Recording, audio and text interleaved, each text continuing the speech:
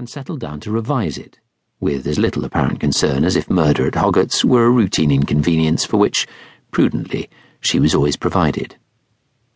The rest of the staff passed the time each in his own way. Those who preferred the pretence of business immersed themselves in a book, and from time to time made an ostentatious note. The two vehicle examiners, who were reputed to have no conversation except about cars, squatted side by side, their backs against the steel book racks, and talked cars together with desperate eagerness. Middlemas had finished the Times crossword by 10:15 and had made the rest of the paper last as long as possible. But now even the deaths column was exhausted.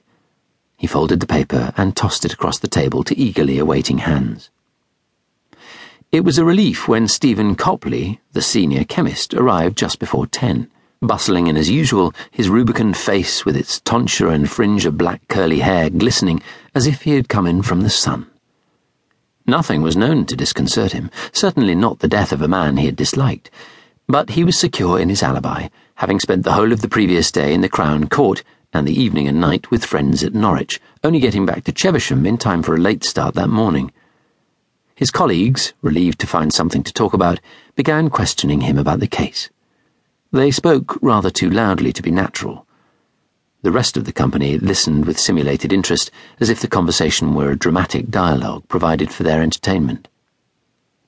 "Who did they call for the defence?" asked Middlemas.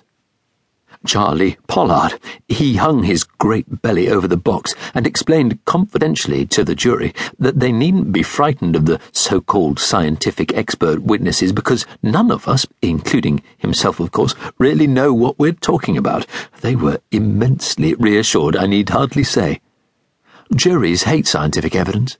They think they won't be able to understand it, so naturally they can't understand it. As soon as you step into the box, you see a curtain of obstinate incomprehension clanging down over their minds. What they want is certainty. Did this paint particle come from this car body? Answer yes or no. None of those nasty mathematical probabilities we're so fond of. If they hate scientific evidence, they certainly hate arithmetic more. Give them a scientific opinion, which depends on the ability to divide a factor by 2/3, and what do you get from counsel? I'm afraid you'll have to explain yourself more simply, Mr. Middlemas. The jury and I haven't got a higher degree in mathematics, you know. Inference, you're an arrogant bastard, and the jury would be well advised not to believe a word you say." It was the old argument. Brenda had heard it all before when she ate her lunchtime sandwiches in the room, halfway between a kitchen and a sitting room, which was still called the junior mess.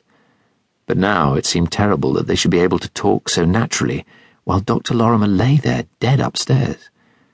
Suddenly she had a need to speak his name.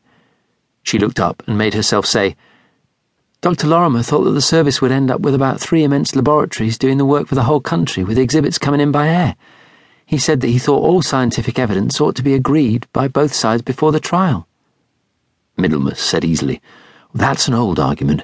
The police want a local lab nice and handy, and who's to blame them? Besides, 3/4 of forensic scientific work doesn't require all this sophisticated instrumentation. There's more of a case for highly equipped regional laboratories with local outstations, but who'd want to work in the small labs if the more exciting stuff went elsewhere?" Miss Easterbrook had apparently finished her revision. She said, "Lorimer knew that this idea of the lab as a scientific arbiter wouldn't work, not with the British accusatorial system. Anyway, scientific evidence ought to be tested like any other evidence." "But how?" asked Middlemas.